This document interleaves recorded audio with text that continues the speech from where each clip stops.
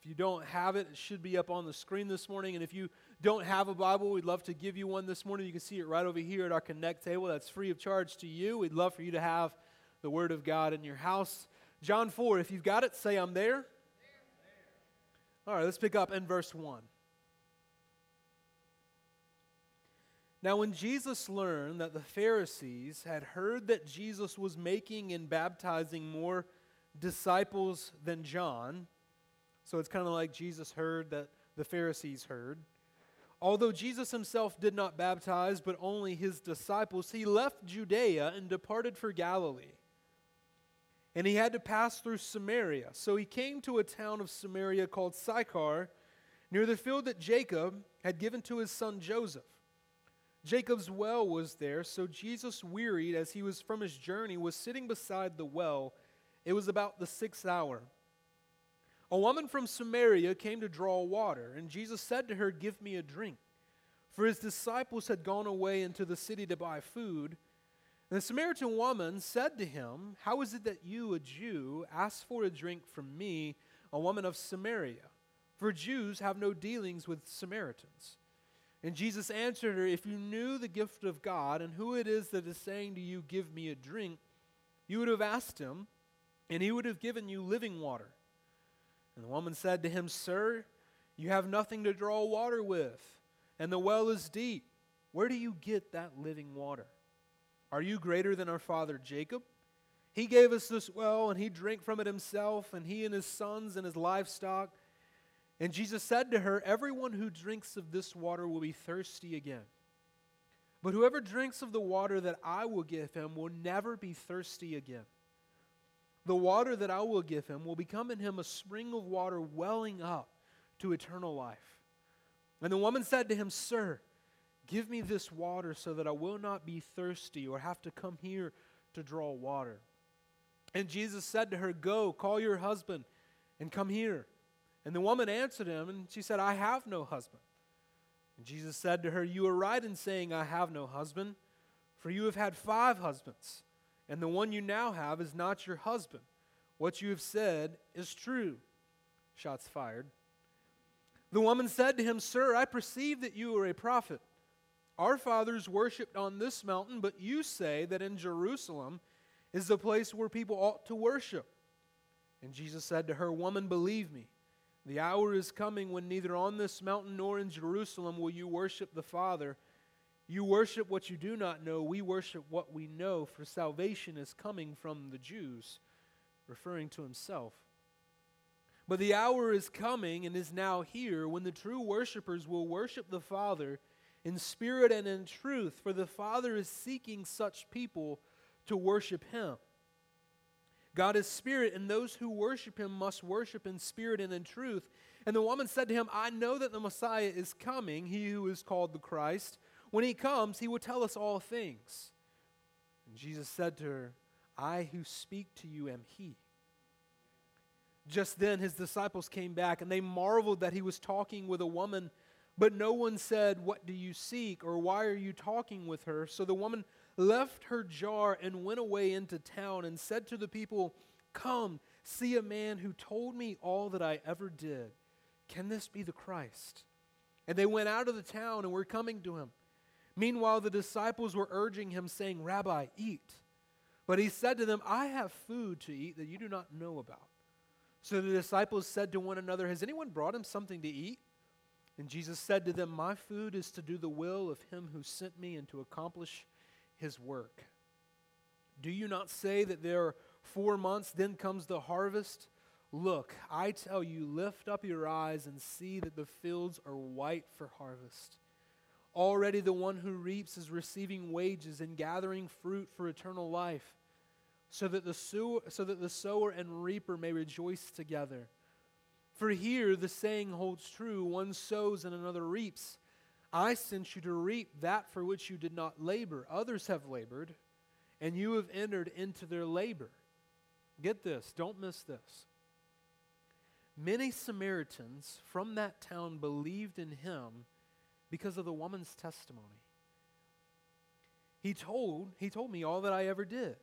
So when the Samaritans came to him, they asked him to stay with them, and he stayed there 2 days. and many more believed because of his word. They said to the woman, "It is no longer because of what you said that we believe, for we have heard for ourselves, and we know that this is indeed the Savior of the world."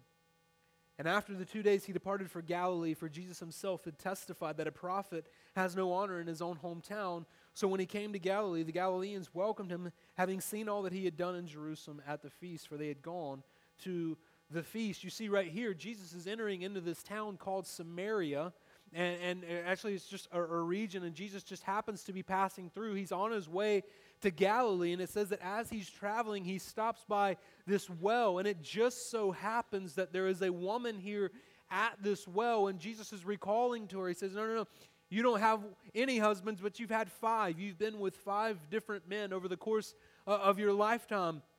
And then he does something very specific that we often see Jesus do, but he starts talking about this harvest.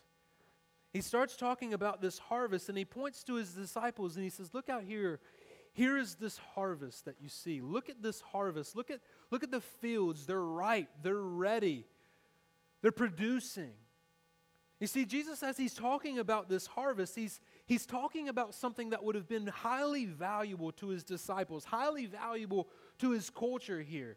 And he says, look out here, look at the harvest, it's ripe, it's ready. And later on we see in Luke 15 where Jesus talks about this harvest. He talks about it like it's this lost coin, and he talks about this harvest like it's this like this sheep that's went on astray. And then he even goes as far to say the harvest is like a lost son.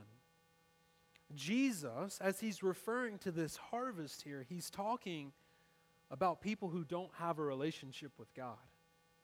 And he says, look out here, look at how vast it is, look at how ripe it is, look at how ready it is, look at how valuable it is to our culture. He says, look at it. And he's referring to and he's talking about the people who do not yet have a relationship with him, who are not yet followers of Christ. And we too would call these people lost people or unbelievers. You might have heard it referred to as that. You see, over the last 2 weeks, we've been in this new series called the Blueprint series, and we've been talking about things that we value as a church. If you want to know who we are as a church, and you want to know what we value as a church, who we are and what direction we're headed in, last week we started this brand new series called Blueprint. We're going to be in it for the next 4 weeks after today, and we're just talking about the things that we value as a church. Last week we talked about our number one value being the gospel, but besides the good news of Jesus, we value his kingdom. And so that affects the way that we operate with a lot of the churches that are in our area. We're not competing against other churches. As a matter of fact, we're working together. We're working with First Baptist Goose Creek. We're working with Journey Goose Creek. We're working with Church at Cane Bay. And if it weren't for the kingdom of Jesus Christ, perhaps we as a church wouldn't even be here, because it was Church at Cane Bay that sent us out. And so we value the kingdom. And so that's what we talked about last week. One of the things that we're going to talk about today is how we as Creekside Church, we value the harvest. We value people that are far from God. Jesus valued people that were far from him, and he was seeking after them, and so do we. Creekside Church values people that are far from God. And let me just tell you a little bit about our city, the city that I call home, the city that many of you call home, the city of Goose Creek right now. If you were to draw a 5-mile circle around this school, going in any direction, it's a population of 95,000 people. 95,000. And the projections show that in the next 2 to 3 years, our circle of a 5-mile radius will actually grow to 104,000 people. 104,000 people. Like, you don't think about that as you're driving, like here from here today, but 104,000 people live in any direction of our 5-mile little circumference. And of that population, 70% have no religious affiliation whatsoever. 70% of our city has no religious affiliation at all. That means that thousands of people woke up this morning and didn't have any church that they attended, didn't have any God this morning that they woke up and they worshiped, much less Jesus. 70% of our city. 70%. I'm going to let that sink in for just a second. Maybe your neighbor, my neighbor, maybe your coworker, my coworker, maybe your family member woke up this morning without a relationship with Jesus Christ. And here in this passage, as Jesus has got his disciples huddled around him, and he's pointing out to this harvest, he says, you see the harvest, it's ripe, it's ready, it's valuable. He's likening this to people who don't know him, and he's saying, this is valuable to me, and this is where my heart is in the harvest. And Creekside Church, as long as we exist, as long as we're meeting here in this building, and as long as we exist as a church, we will value loving people that are far from God. We will value this 70%. We will do everything that we possibly can to reach this 70% of Goose Creek people who do not believe in Jesus Christ. So let me prove it to you. Let me show you exactly what I'm talking about here this morning. If you're following along in John chapter 4, look there in the very beginning, okay? Let me prove to you exactly what I'm talking about and prove to you why we believe that Jesus values lost people. It says in the very beginning, now, he had to pass through. He's leaving Judea and he's leaving for Galilee. If you can imagine, Judea is in the south and Galilee is up in the top. And so he has to pass through Samaria. He has to pass through. If he wants to get to Galilee, he has to go here. And it says in verse 4 that he had to pass through Samaria. He had to pass through Samaria. Well, if you know anything about this culture, no, he didn't. He didn't have to pass through Samaria. And as a matter of fact, most Jewish people in this context and in this culture, they would not pass through Samaria. They would go around the region. They would go on the outskirts of the town. And if they passed through Samaria, if they passed through this region, it was with their heads down, not talking to anybody, not looking at anybody, because the Jewish people and the Samaritans did not get along. They weren't friends, like they weren't hanging out on the weekend. They did not get along at all. And this took place hundreds and hundreds of years before Jesus even arrived on the scene, where the Jewish people were even at war and even in hostility with the Samaritans, with this region. It was believed that the Jewish people were the kind of the pure Jewish people. They were the pure blood, so to speak. Both ancestors were Jewish, but the Samaritans were not so. It was as if the Jewish people had slept with quote, the infidels, and they had children and posterity that were Samaritans. And this group, they grew to hate each other. The purebloods versus the ones who weren't exactly full-blooded Jewish people. And so they hated each other, constantly in conflict. So I find it interesting, in John chapter 4, verse 4, it says that he had to pass through Samaria. Well, no, he didn't. Jesus is moving here with purpose. Jesus is moving with a very specific purpose, and not only does he do something that is culturally taboo, he talks to a Samaritan, he talks to a Samaritan woman, which is also very culturally taboo. Men didn't talk to women that they weren't married to, and they weren't family with. It was this very macho way of living, this very anti-women and not wanting to talk to women, believing that they were lower in culture, believing that they had a lower status. Men didn't talk to women, especially Jewish men didn't talk to Samaritan women. And so whenever it says that he had to pass through Samaria, well, he had to pass through Samaria, but he did so with an intent. He did so with a purpose in mind. Jesus is moving with purpose. He went with purpose. Let's keep going on a little bit further. He's moving with purpose. Okay, you see that he's got intent. He knows exactly what he's doing. He's wanting to talk to this Samaritan woman, and as he gets into this conversation with her, it becomes very, very clear that she's not religious at all. Like, she's not religious. She doesn't have anything to do with Jesus. She doesn't even know that Jesus is Jesus. She refers to him and says, I perceive that you are a prophet. I perceive that you are a religious person. And in this conversation with Jesus, she starts this conversation saying, okay, well, tell me about this living water. He says, I have living water, and if you were to take of this water, you would never thirst again. And she says, sir, give me this living water. And then he says, go and call your husband, and we can talk about this. And then that's where the conversation goes south a little bit, right? He says, go and call your husband. She says, oh, well, you see, I don't have a husband. And Jesus says, no, you're right. You don't have a husband. You've had 5 husbands. And he's cutting right to the core of who she is. You see, this lady, she's had 5 husbands, and in this day and in this culture, that's dishonorable.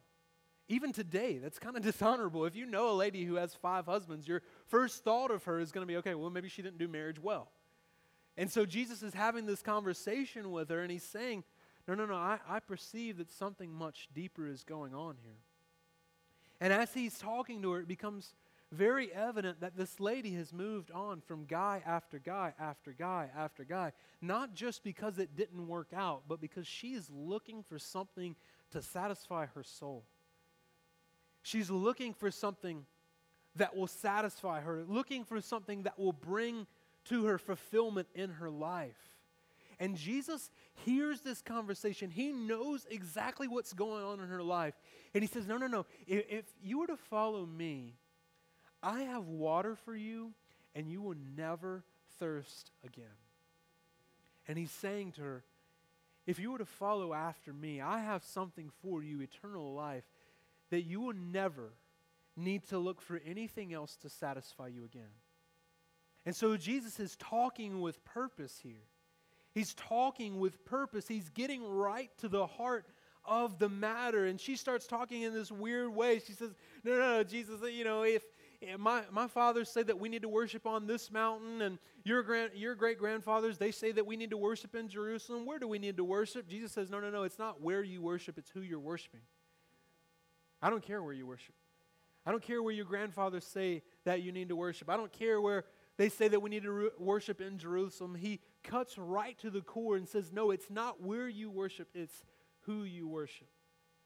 What if we in our conversations, what if we got to the true intent of what the person was looking for?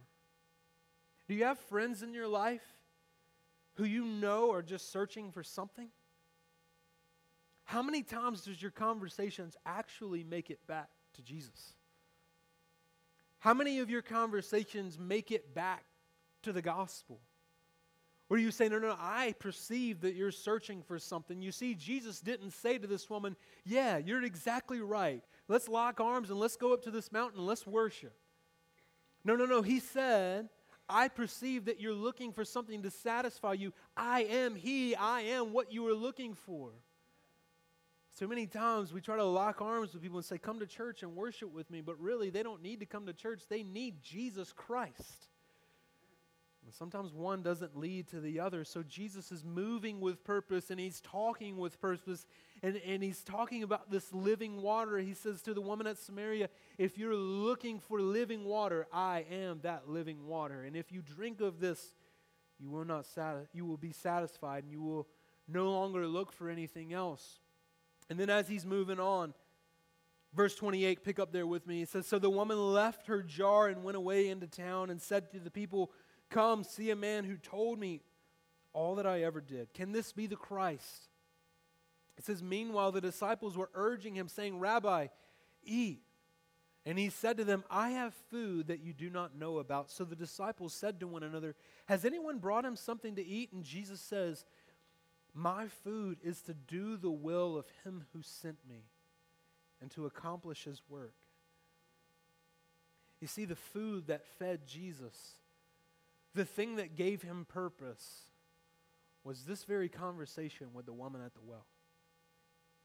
And He's talking to His disciples here, and they come back and they say, Rabbi, you need to eat. And Jesus says, no, I don't need to eat. I'm fed by doing the will of God. And it seems as if the will of God was having this very conversation with this woman at this moment and this time in her life. You see, what Jesus was doing was He was living with purpose. He went with purpose. He taught with purpose. But in this all-encompassing moment, He says, this is what I came to do. I came to talk to people who were far from God.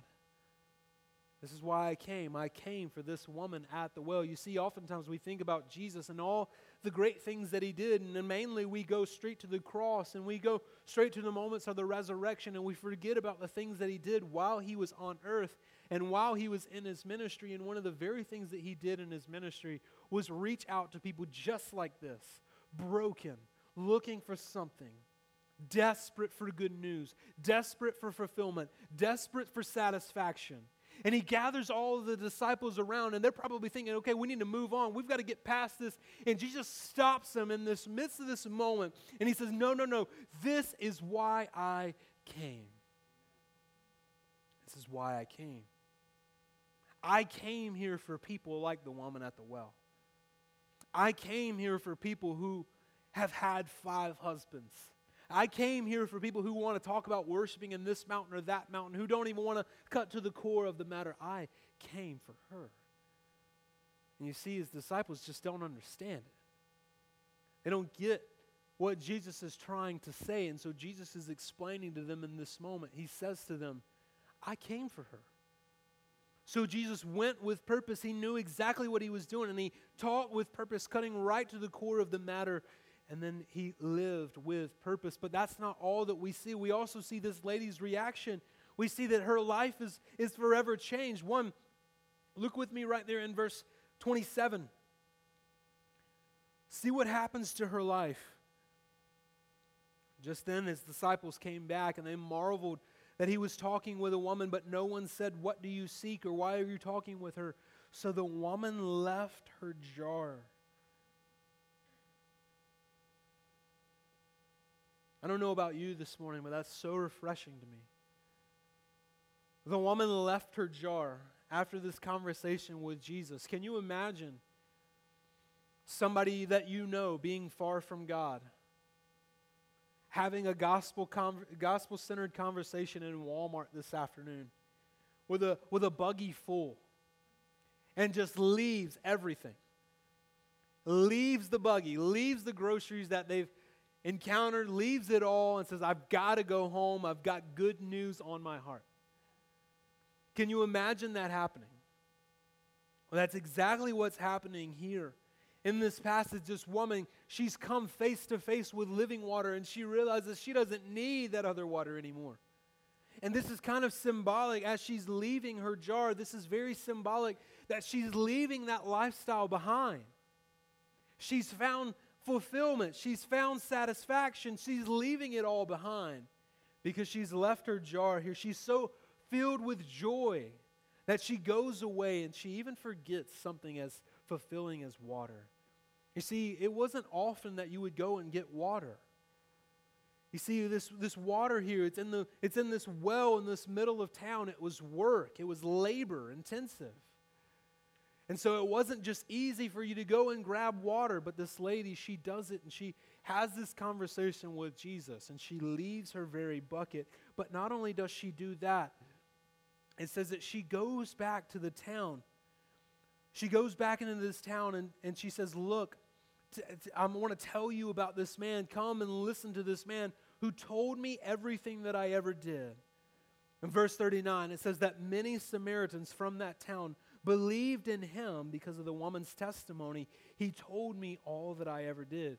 You see, this woman, after she left her bucket, after she left her jar, she went back into town, and she starts telling all the townspeople, listen, the Messiah, he's here. This man, you need to come and listen to him. He just told me everything that I ever did. He told me about this living water. And she tells her entire village this, and it says that the entire village believed because of her testimony. Don't you find that interesting? That as he's got the disciples there, he doesn't gather all of his disciples and then send them to the village. This lady here with no qualification, who's not really a follower of Jesus in the sense that the other disciples would have been. She's not Peter, she's not James, she's not John. She's got not much of an education here. As a matter of fact, she's been with 5 men. In some sense, in the church today, we would probably call this lady disqualified. But Jesus says, go. He says, go. And is it possible that the lady here has a better testimony for the village than the disciples do. And she says, come and listen, let me tell you everything that this man, he told me everything that I've ever done. Could this be the Christ? Could this be the Messiah? You see, there's something beautiful about whenever somebody becomes converted, whenever they become a disciple in Christ, Jesus sends them right back out into wherever they came from. And that's exactly what happened here in this passage. This lady with no qualification that we would have found, this lady with no education, she goes back and the whole village believes because of her testimony. Like, isn't this incredible? Believed in Jesus because of the testimony of this lady who had been with 5 different men. You see, there's something beautiful about this story. There's something beautiful that she was the best missionary possible for this village. And Jesus Christ, He comes and they believe, and there's something beautiful about this picture. My question for you this morning is very simple. Who's your woman at the well? Who is that for you? You see, Jesus moved with purpose and knew that she was going to be there at this time. Knew that she needed to hear good news come out of His mouth. Proclaimed to her the good news of this living water. And He says, if you were to follow after this living water, you would never thirst again. Who's the woman of the well in your life? Maybe a better question would be this. If God answered every single one of your prayers from this week, who would be added into His kingdom? Who would be celebrating today? If God answered every single one of your prayers from this past week where you prayed, and I'm hoping that you did pray, but if He answered every single one of those prayers, how many people would be added into His kingdom if He were to answer them? 1? 2? Is your mind thinking that way? Is your mind thinking through the lens of missional living? Is your mind thinking about moving through this area, through this passage in the same way that Jesus did, where you're moving with intent, where you're talking with intent, where you're living with intent, you have a purpose for what you're doing? Does that ever register with you? Does it ever register with you that the neighbors that you sleep beside, where you rest your head, do not have a relationship with Jesus Christ? Is it ever something that you think about? That neighbor that maybe you're having a hard time with, that coworker that maybe you're having a hard time with. Listen, you've been put where you've been put because you're a missionary. He's put you there for a reason. So it breaks my heart whenever I hear stories about like this in the scriptures. And are you too good to hang out with lost people? Are you too busy to make time for people who don't have a relationship with Jesus Christ? Are you only hanging out with Christians? 70% is a big number. 70% is huge. You see, it wasn't too long ago that I had a friend named Josh, and Josh was a great friend of mine. He's actually overseas now. And I spent 2 years praying for Josh. 2 years in a friendship with Josh. 2 years of coffees. 2 years of date nights at his house. I would sit down with him at dinner, and I would even feel weird about praying. You can ask his wife and my wife. I would even feel weird. Like, okay, is it cool if I pray? Are you going to like flip out if I try and pray? And she's like, sure, it's fine. Do whatever you need to do. And every single time we would hang out, it would be this constant, fresh reminder in my life that Josh was far from God but close to me. And you see, I spent 2 years hanging out with him. He would even come to church. He would come to missional communities. And we even got to the point where we could have gospel-centered conversations for a long time. And it would always get to that point where he'd say, I just don't believe, man. I believe there's something out there, but I don't believe it's God. And you see, I prayed for Josh for 2 years. prayed for him, begging God, would you open his eyes? Would you save him? Would you give him faith? And you see, finally one day, I made a resolution. I made a resolution with God. I said, God, and it was October 2017. I said, Lord, I'm going to pray every single day this month that you would open Josh's eyes. I'm going to pray every single day this month. I'm going to write his name in my journal. I even contacted my brother. I said, hey, I know it doesn't mean much to you. I know you probably don't, you don't know this guy, but I'm going to pray for him every single day this month, and I'm going to ask you to do the same. And so we did. We prayed for him. I would wake up in the middle of the night, and just for whatever reason, it would be on my mind and my heart, and I'd pray for Josh. I'd wake up in the morning at 5 a.m. before I even started reading the scriptures, and I would think about how he was far from God. And I prayed for him for 30 days straight. And then at the very end of those 30 days, he gave me a phone call. He said, hey, I need to see you tonight. Hopefully you know where I'm going with the story. He says, hey, I need to see you tonight. And so we got coffee right down here at Bigby Coffee. And I'll never forget walking into Bigby, knowing exactly what was probably about to happen. And he sits me down and he says, we got to talk. And he tells me about what had happened the day before while he was at work. He said that he had just been wrestling with something that he wouldn't have even called Jesus, something that it wouldn't have even been called God. He just felt like he was wrestling with something. And for whatever reason, as he was in his truck that day, he said he felt like he had the urge, or he needed the urge to pray. He said, I just need to pray. Never done it before in his life, as far as I know. And so right there in his truck, he prayed and he said these words. He said, Jesus, he said, I feel like you're stirring in my heart. I don't know you, but I feel like you're near for the very first time in my life. And he said it wasn't audible. It wasn't this audible voice, but he just felt this spirit over him where he felt like somebody speaking back to him saying, I've been here the whole time. And Josh became a believer in Jesus Christ that day. But here's the best part of the story. Here's the best part, and I promise you, it doesn't get much better than this. I will never forget the day that Josh became a believer in Jesus, but I will also never forget the day where Josh texted me. He said, hey, I'm with my troops. I'm over here overseas. What do you think would be a good passage to take these guys through? What passages would you recommend that we read through here? Josh is now on mission. Who's your Josh? Who's your woman at the well? You see, we never see an instance where Jesus passes back through Samaria with intent. We never see another story of a Samaritan who comes to faith in Christ. This was a one-time deal, and as he's passing through, we just see the one. This one lady. And then this one lady goes and she tells her entire village. Who's your one? This morning we're going to do something very different. I'm going to ask the band to come up on stage. We're going to do something very different that we did in our launch team whenever we started, but we're going to do again this morning.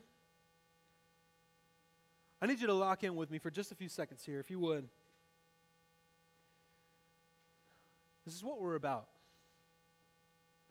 As a church, we exist to see these statistics change. But the stats never change unless we're on mission, personally. Your ones, your twos, your threes, they will never hear the good news of Jesus unless they hear it from your mouth. This is real. We're talking about eternity in the balance here. And I need you this morning, I need you to see the harvest. I need you to see the woman at the well. I need you to see these people that are in your life that are desperate this morning for good news.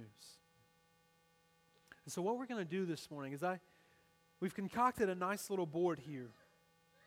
And in this next few minutes, in this next time, what I'm going to ask you to do is I'm going to ask you to get up out of your seat, and I want you to come here, and I want you to write the names of those who are far from God but close to you. And it's as simple as that. I want you to write these names down. And I would like for you to go back to your seat, and I want you to pray for those names. Now, for some of you, you might ask, okay, do I need to write their real name? Can I write a code name? Does I need to write the full name? I don't care what you do. You know and God knows who they are. But we're going to have this board right here on display this morning. We're going to have it with us over the next few weeks just as reminders. Just as a constant reminder, a fresh reminder that there are people who live outside of this, who are searching for something. And so I'm going to ask you this morning, as the band starts to play, I'm going to ask you, if you would, if you're serious about this, would you come write names, write one name, write two names, three names, whatever it is, if they're far from God but close to you. Just as simple as that, just write their names. Go back to your seat. And I want you to pray for them. Will writing their names save them? No. Will praying for them save them? Could probably bring them closer. But ultimately, what has to happen is you have to be sent. Where you intentionally say, hey, let's have coffee. Hey, let's have dinner. Let's just stay out in the front yard and throw cornhole. It has to happen with you speaking good news into their life. It's saying, hey, I've got this living water for you. Come, taste, and never be thirsty again. I'm going to challenge you this morning, especially if you're a partner. You see, as a partner, we especially hold this very seriously. And so I'm going to ask you to move out of your seat. I'm going to pray. I'm going to ask that you would just come and do this. Write a name, write one name, two names. It could be a code name, whatever it is. It doesn't matter to me. But we ask that you would respond in this way. And then just as simple as that, go back to your seat and pray for those names. Would you guys pray with me?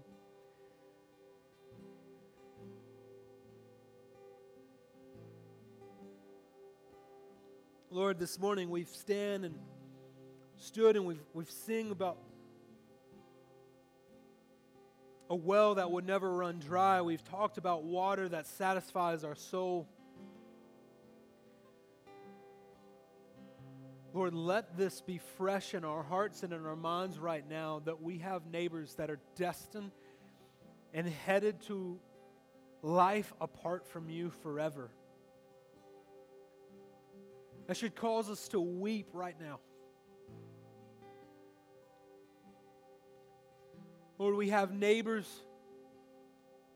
who are just like the woman at the well, who are desperate for good news, desperate for living water, moving from thing to thing to thing to try and satisfy them.